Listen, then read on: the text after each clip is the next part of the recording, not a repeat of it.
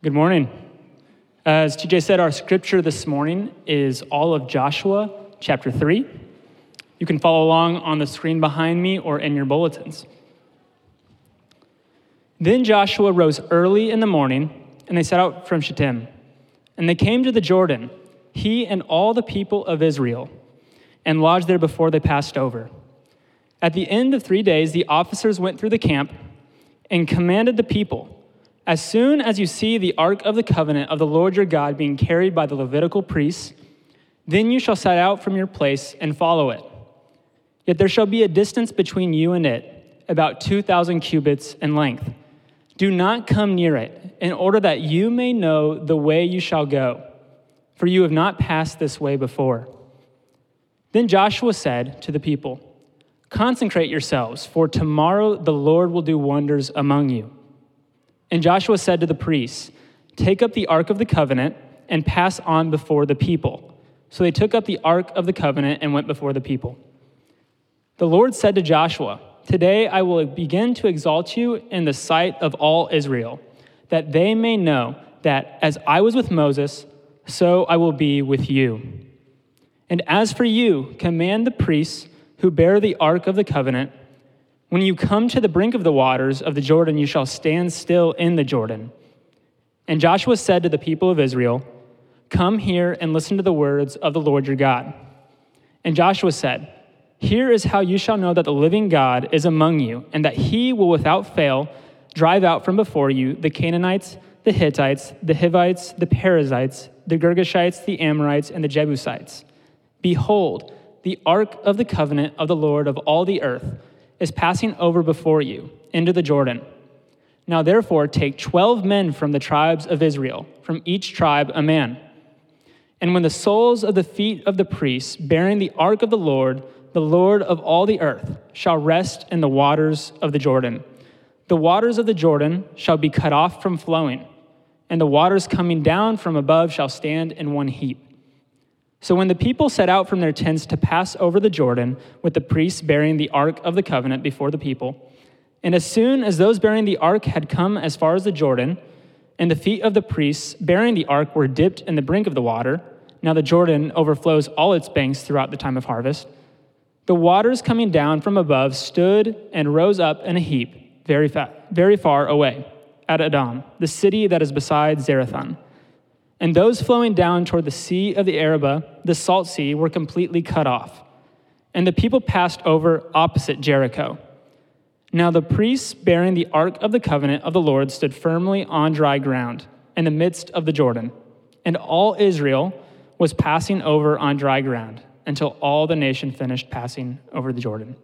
This is the word of the Lord. Good morning. Well, I am not Brian, and I'm not a pastor. I am an intern here at Lake Baldwin, a seminary student at Reformed Theological Seminary, and I am filling in for Brian this morning because I'm not sure if all of you are aware, Brian was unfortunately diagnosed with shingles a couple weeks ago and has been in a lot of pain. Thankfully, he's here. We're glad to see you. So that is why you're seeing me this morning. I hope that it's not too much of a bummer for you. Let me say a prayer and then we can start. Father, thank you so much for another Sunday morning, another Sabbath day. Thank you, Lord, for your word. As the psalmist says, it is in your light that we see light. Apart from you, we cannot know your word or love you. We can't do anything that pleases you. So we pray that you would come down among us today. You would illumine our minds and hearts.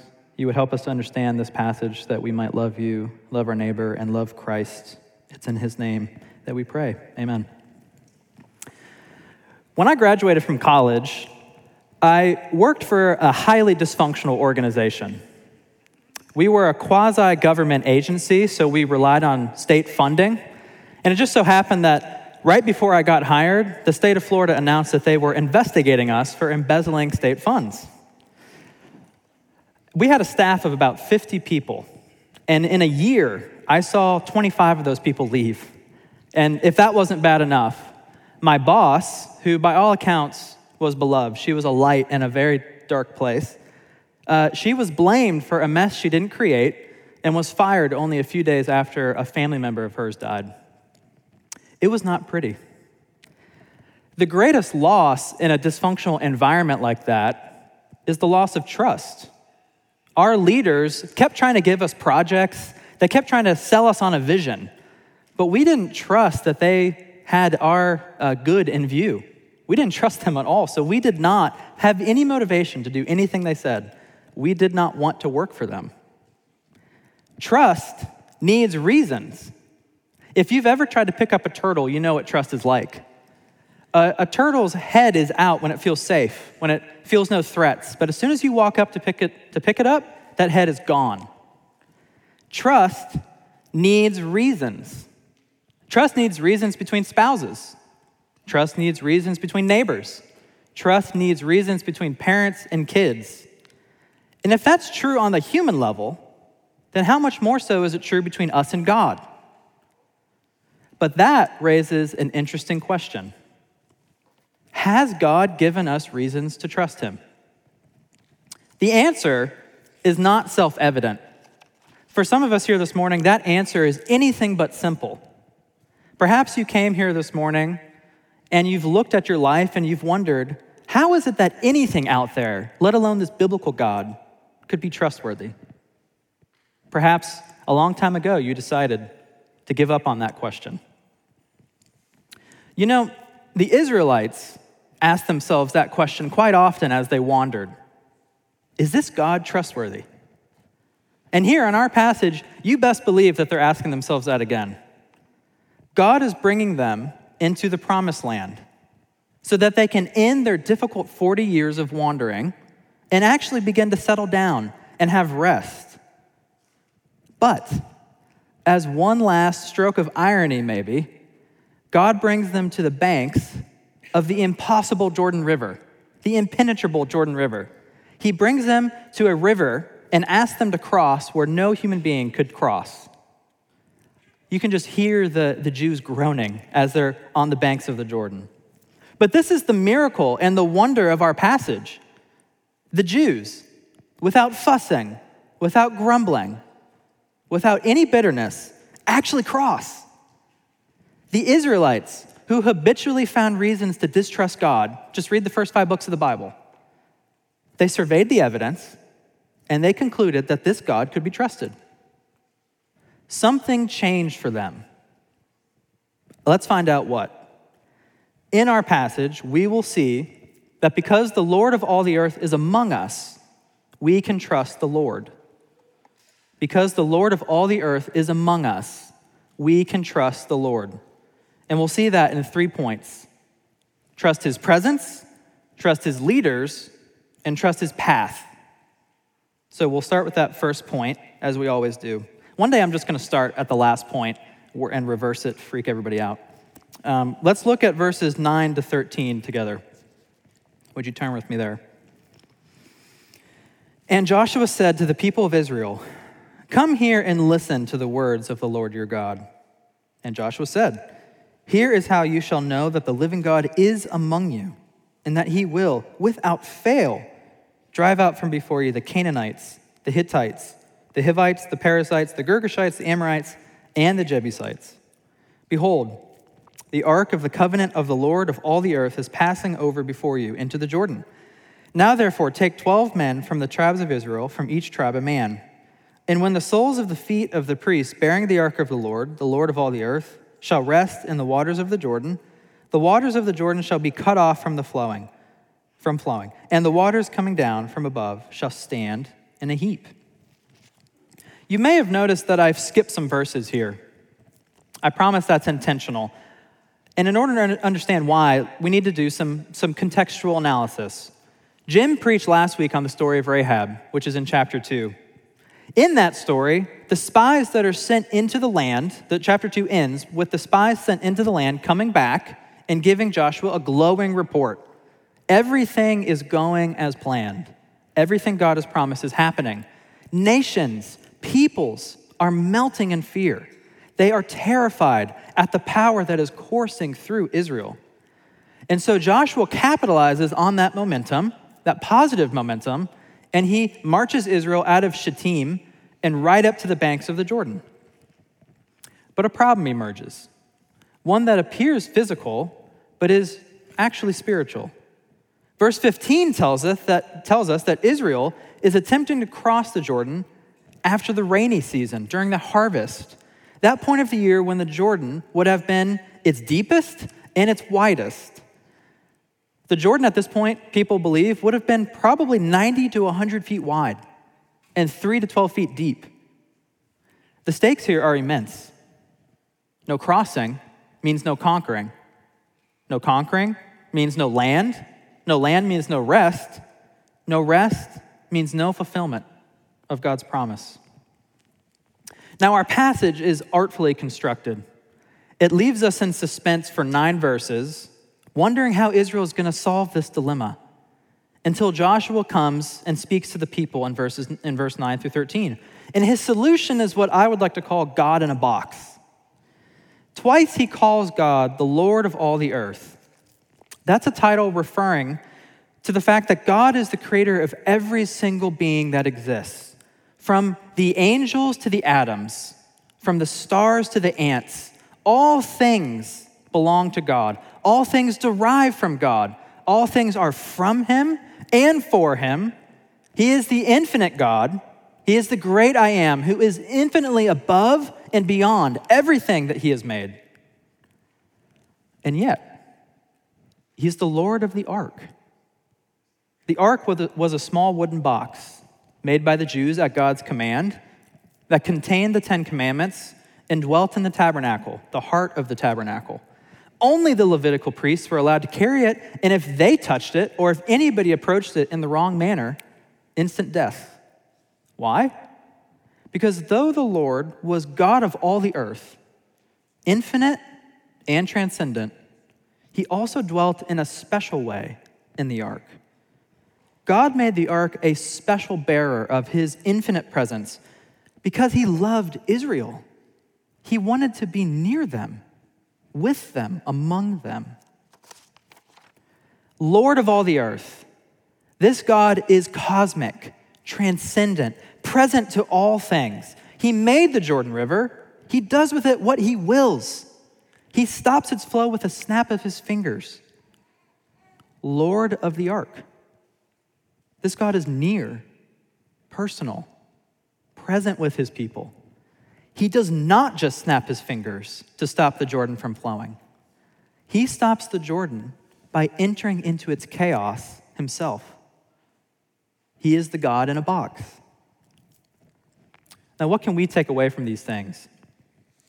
I have good news and bad news, and I'll start with the bad news. We have the exact same problem that the Jews had. Ever since Adam and Eve, we have had a trust problem. When the serpent appeared in Genesis chapter 3 to Adam and Eve, this is what he said. Do you see this lush garden? Do you see this paradise? It's all a mirage. It's fake. God doesn't actually want you to flourish. He just wants you to think he wants you to flourish. But in reality, he's keeping from you exactly what you need to be a full human being. So you need to go out there and take it. You need to take what's yours. Don't listen to him.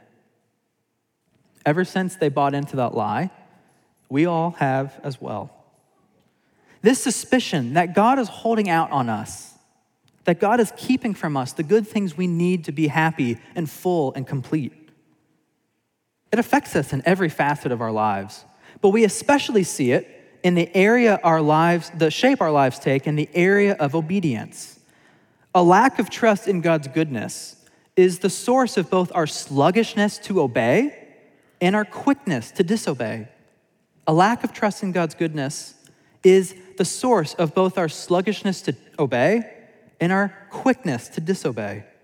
We instinctively think God is an abusive father, that he uses his power and his authority to get us, to smush us down. And so we set ourselves against his will. Or we find it really hard to muster up the motivation to do what he says.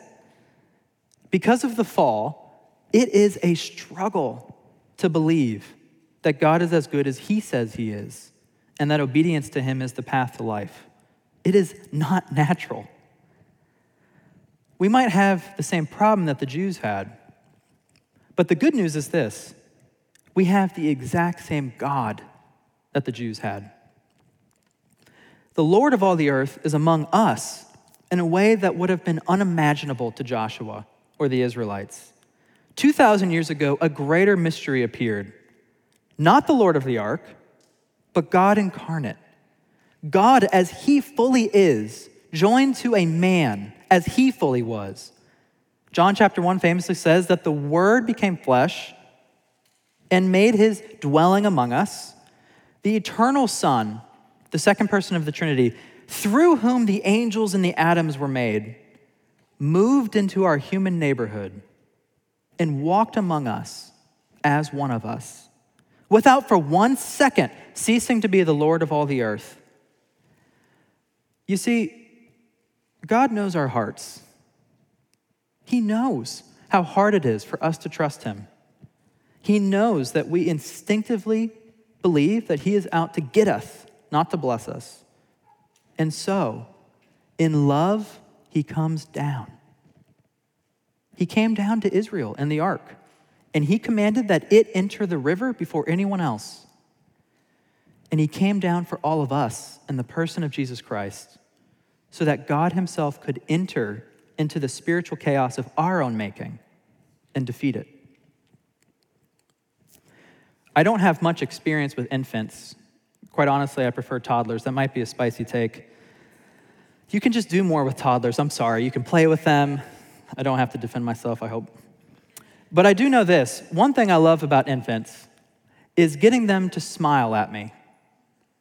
I love getting them to smile at me. I will make a fool of myself to do that when no one's around. The trick is persistence. Hopefully, if it's a happy baby, it doesn't take that long. You just smile at them and they'll return it. But if it's a fussy baby or has a strong will, it just takes time. You keep smiling. Eventually, hopefully, they'll return that smile. Folks, God knows that we need to have reasons to trust him. So he comes down to us. Just like an adult smiling at a baby, God comes down to smile at us. He comes down to look each of you in the face and smile. He comes down to show his affection for us, to show that he wants good for us, not harm. So let's trust his presence. Because God is among us in love, we can smile back at him. I've talked at length about God's presence, but what's interesting in our passage is seeing how God's presence is mediated. The ark has to be carried by human hands. The people need to be led and organized by leaders. And so we need to look at our second point: trust his leaders. Look again at verses 1-7. Then Joshua rose early in the morning, and they set out from Shittim. And they came to the Jordan, he and all the people of Israel, and lodged there before they passed over. At the end of 3 days, the officers went through the camp and commanded the people, "As soon as you see the ark of the covenant of the Lord your God being carried by the Levitical priests, then you shall set out from your place and follow it. Yet there shall be a distance between you and it, about 2,000 cubits in length. Do not come near it, in order that you may know the way you shall go, for you have not passed this way before." Then Joshua said to the people, "Consecrate yourselves, for tomorrow the Lord will do wonders among you." And Joshua said to the priests, "Take up the ark of the covenant and pass on before the people." So they took up the ark and went before the people. The Lord said, "Today I will begin to exalt you, Joshua, in the sight of all Israel, that they may know that, as I was with Moses, so I will be with you." What we see in these verses is that everything the Israelites do is orchestrated by God, but mediated through human beings. Everything the Israelites do is orchestrated by God, but mediated by human beings. There are 3 levels of leaders in this passage: officers, Levitical priests, and Joshua. In verse 2, the officers of the people act like good Presbyterians who care about order, and they go around giving instructions to make sure that it's not just chaos when they go to the Jordan. In verses 3-8, we see that the ark is to be carried in a certain fashion, in a certain way, by the Levites. And in verse 5-7, we see Joshua. Joshua encourages the people to expect wonders. He commands the priests to begin their descent into the Jordan Valley. They would have been a little higher up. It would have been a descent. And he receives a word from the Lord that he passes on in verses 9 to 13, as we already saw. Our passage is very concerned that we see God's presence being mediated. Israel is ordered and led by officers and Joshua. Israel follows the ark, which is carried by a special class of priests, and Israel listens to and obeys its leader. But to say that human beings did all of that is the same as saying that God did all of that. God has no need of human means. He could have just stopped the Jordan without any help. And yet he does not stop the Jordan until the priest's toes hit the bank, which means that God uses human means, like leaders and ministers, to bring about divine ends. And what I want us to see from this passage is the beauty that can ensue when God's people submit to one another in loving trust. When God's people submit to one another in loving trust, beauty can be had. The officers come and give instruction, and the people listen. The priests are told what to do. They listen. Joshua hears from the Lord and instructs the people. Both he and they listen. There's no grumbling, no suspicion, no competition. No one assumes the worst of the other. And what happens? A miracle. God himself comes down among them. I want to make this very specific for us at Lake Baldwin Church. Our church has undergone a lot of change. We have changed buildings. We have changed our senior pastor. We also have a lot of needs, financial needs, staff needs, leader needs with our elders, community needs. I can say with confidence that most of us here have opinions on every single thing Lake Baldwin does and is, on our worship, on Brian's preaching, our location, our outreach ministry, our community life. And I can also say with confidence that at one point or another, perhaps even right now, LBC has let you down, or maybe even frustrated you. A decision was made that you wish hadn't been made. Something is missing in our church that you wish was present. We may have sound and good opinions. We may have very good reasons to be frustrated, very good. But on the basis of this passage, I want to encourage us to trust our church's leaders. By trust, I don't mean blindly follow, but I do mean sticking with them and praying for them. Sticking with them and praying for them.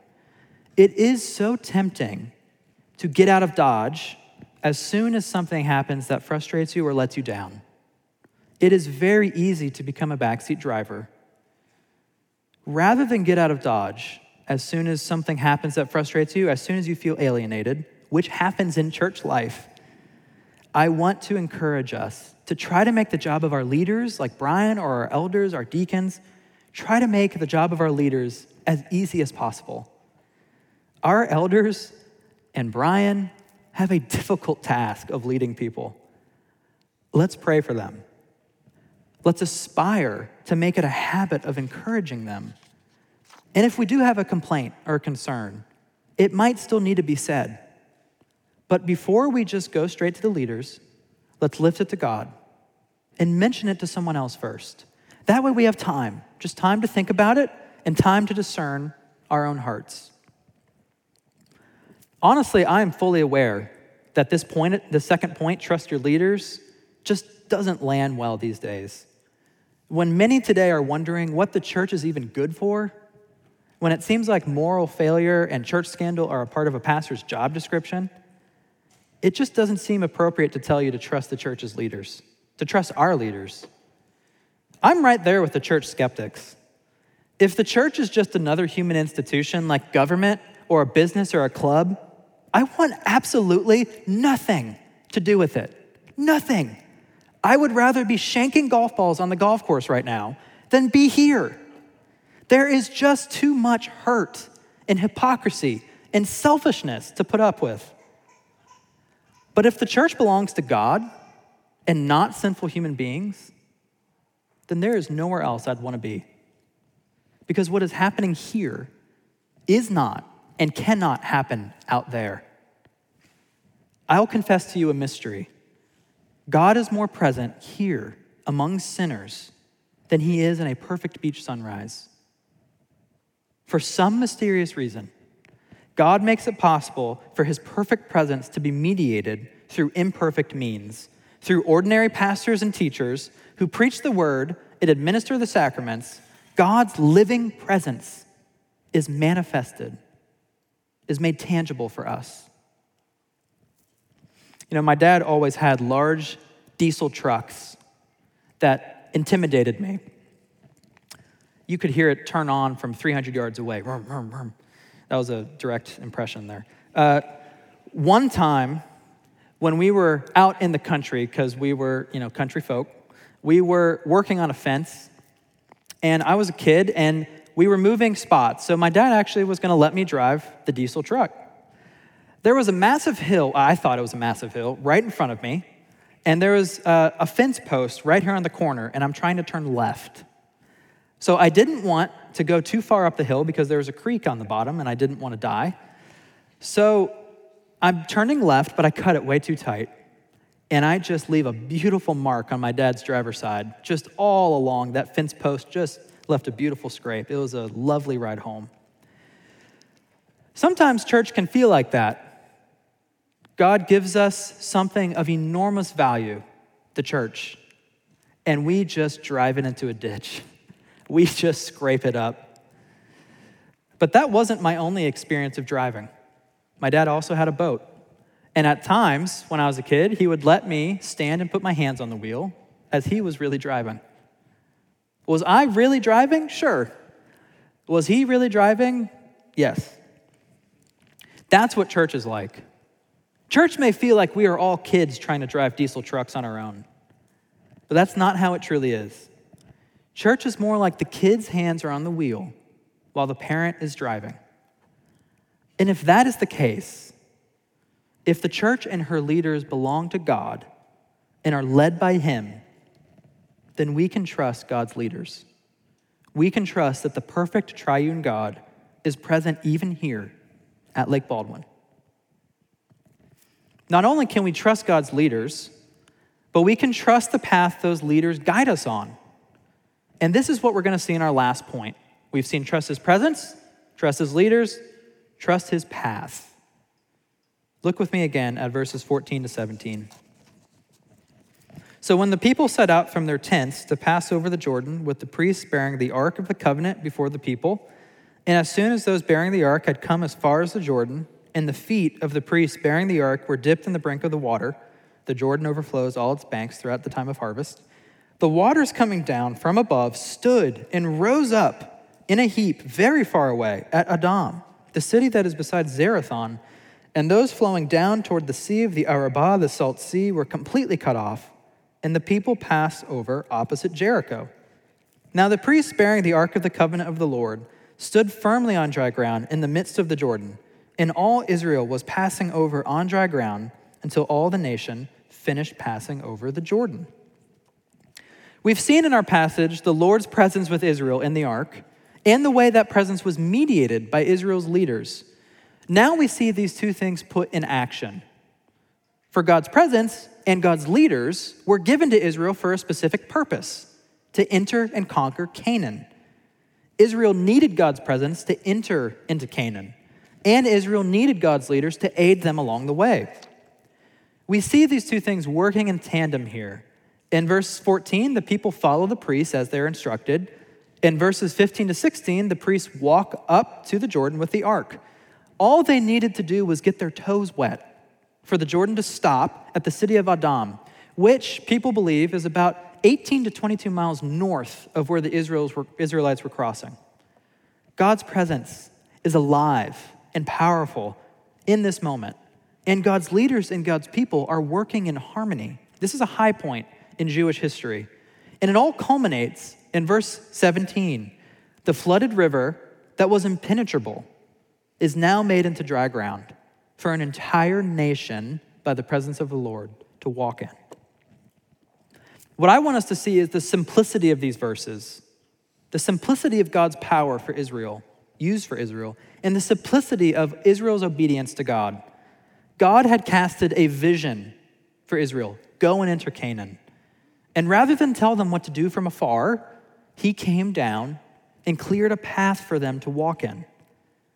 Folks, that elicited Israel's trust. When they saw with their eyes the presence of God and his works on their behalf, when they saw what kind of God he was and is for them, they could not help but respond with their feet. God cleared a miraculous path for them, and they responded in the only way they could. They walked it. Our takeaway is likewise very simple. We need to walk the path God has cleared for us. We do not trust God if that trust remains in our minds or in our mouths. We trust God only when that trust moves our feet.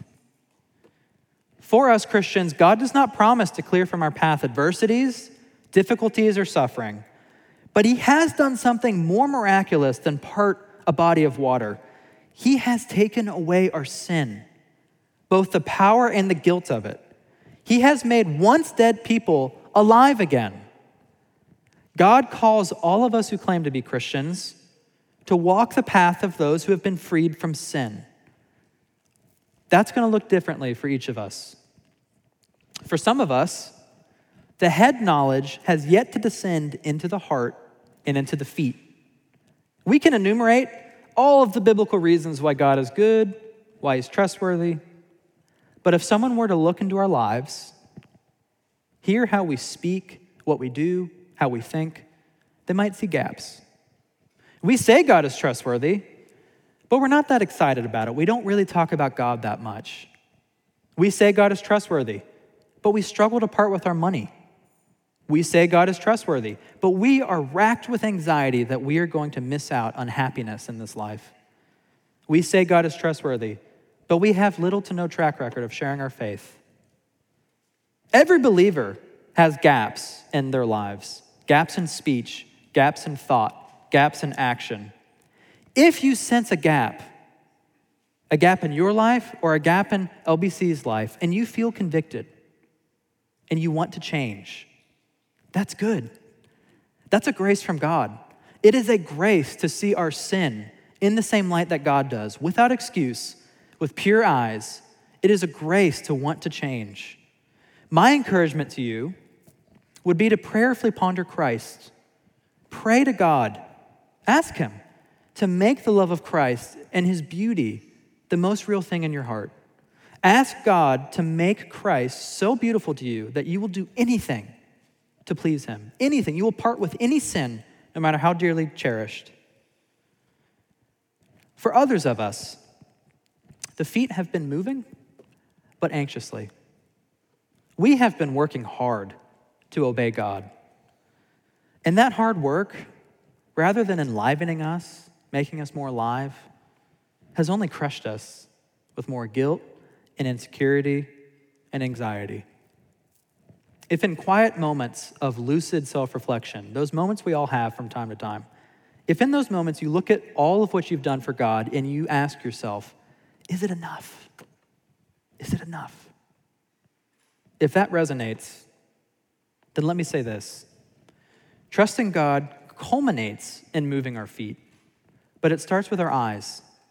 It starts with us seeing and knowing and wondering at what God has done for us. We walk not in our own strength, not to please God by our own efforts, but we walk the path he has cleared for us. We obey God we obey God only because of what he has graciously and freely done for us. We follow after him, not to get him to look our way. We follow him only after he has freely come down to us. You know, looking back, one of the central reasons I didn't trust my bosses is because they never had to suffer the consequences for their bad decision-making.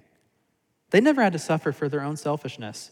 They simply gave orders, They heaped burdens on us, and then they closed their office doors, and they didn't have to feel the brunt of it. And I remember almost on a daily basis asking myself, what if? What if they actually made a bad decision and then had to work with us for a day and really feel it? Centuries after our passage, Scripture tells of another man who entered the Jordan River. This man, Jesus of Nazareth, the Word made flesh, the better Joshua and truer Israel, went around conquering all of what opposes God's rule and reign in this earth. He healed sicknesses. He cast out demons. He illumined the Scriptures and he forgave sins. But he also did exactly what my bosses didn't do. Exactly what 99% of bosses in this world never do. Jesus came down to save us who were drowning in a chaos of our own making. The chaos of our sin, the chaos of God's judgment on it. He saved us not by walking over our sins and crossing. He saved us by drowning. He saved us by drowning in the judgment of God's sin, judgment of God on our sin. He came down to our level, not to suffer the consequences for his bad leadership, but for our bad following.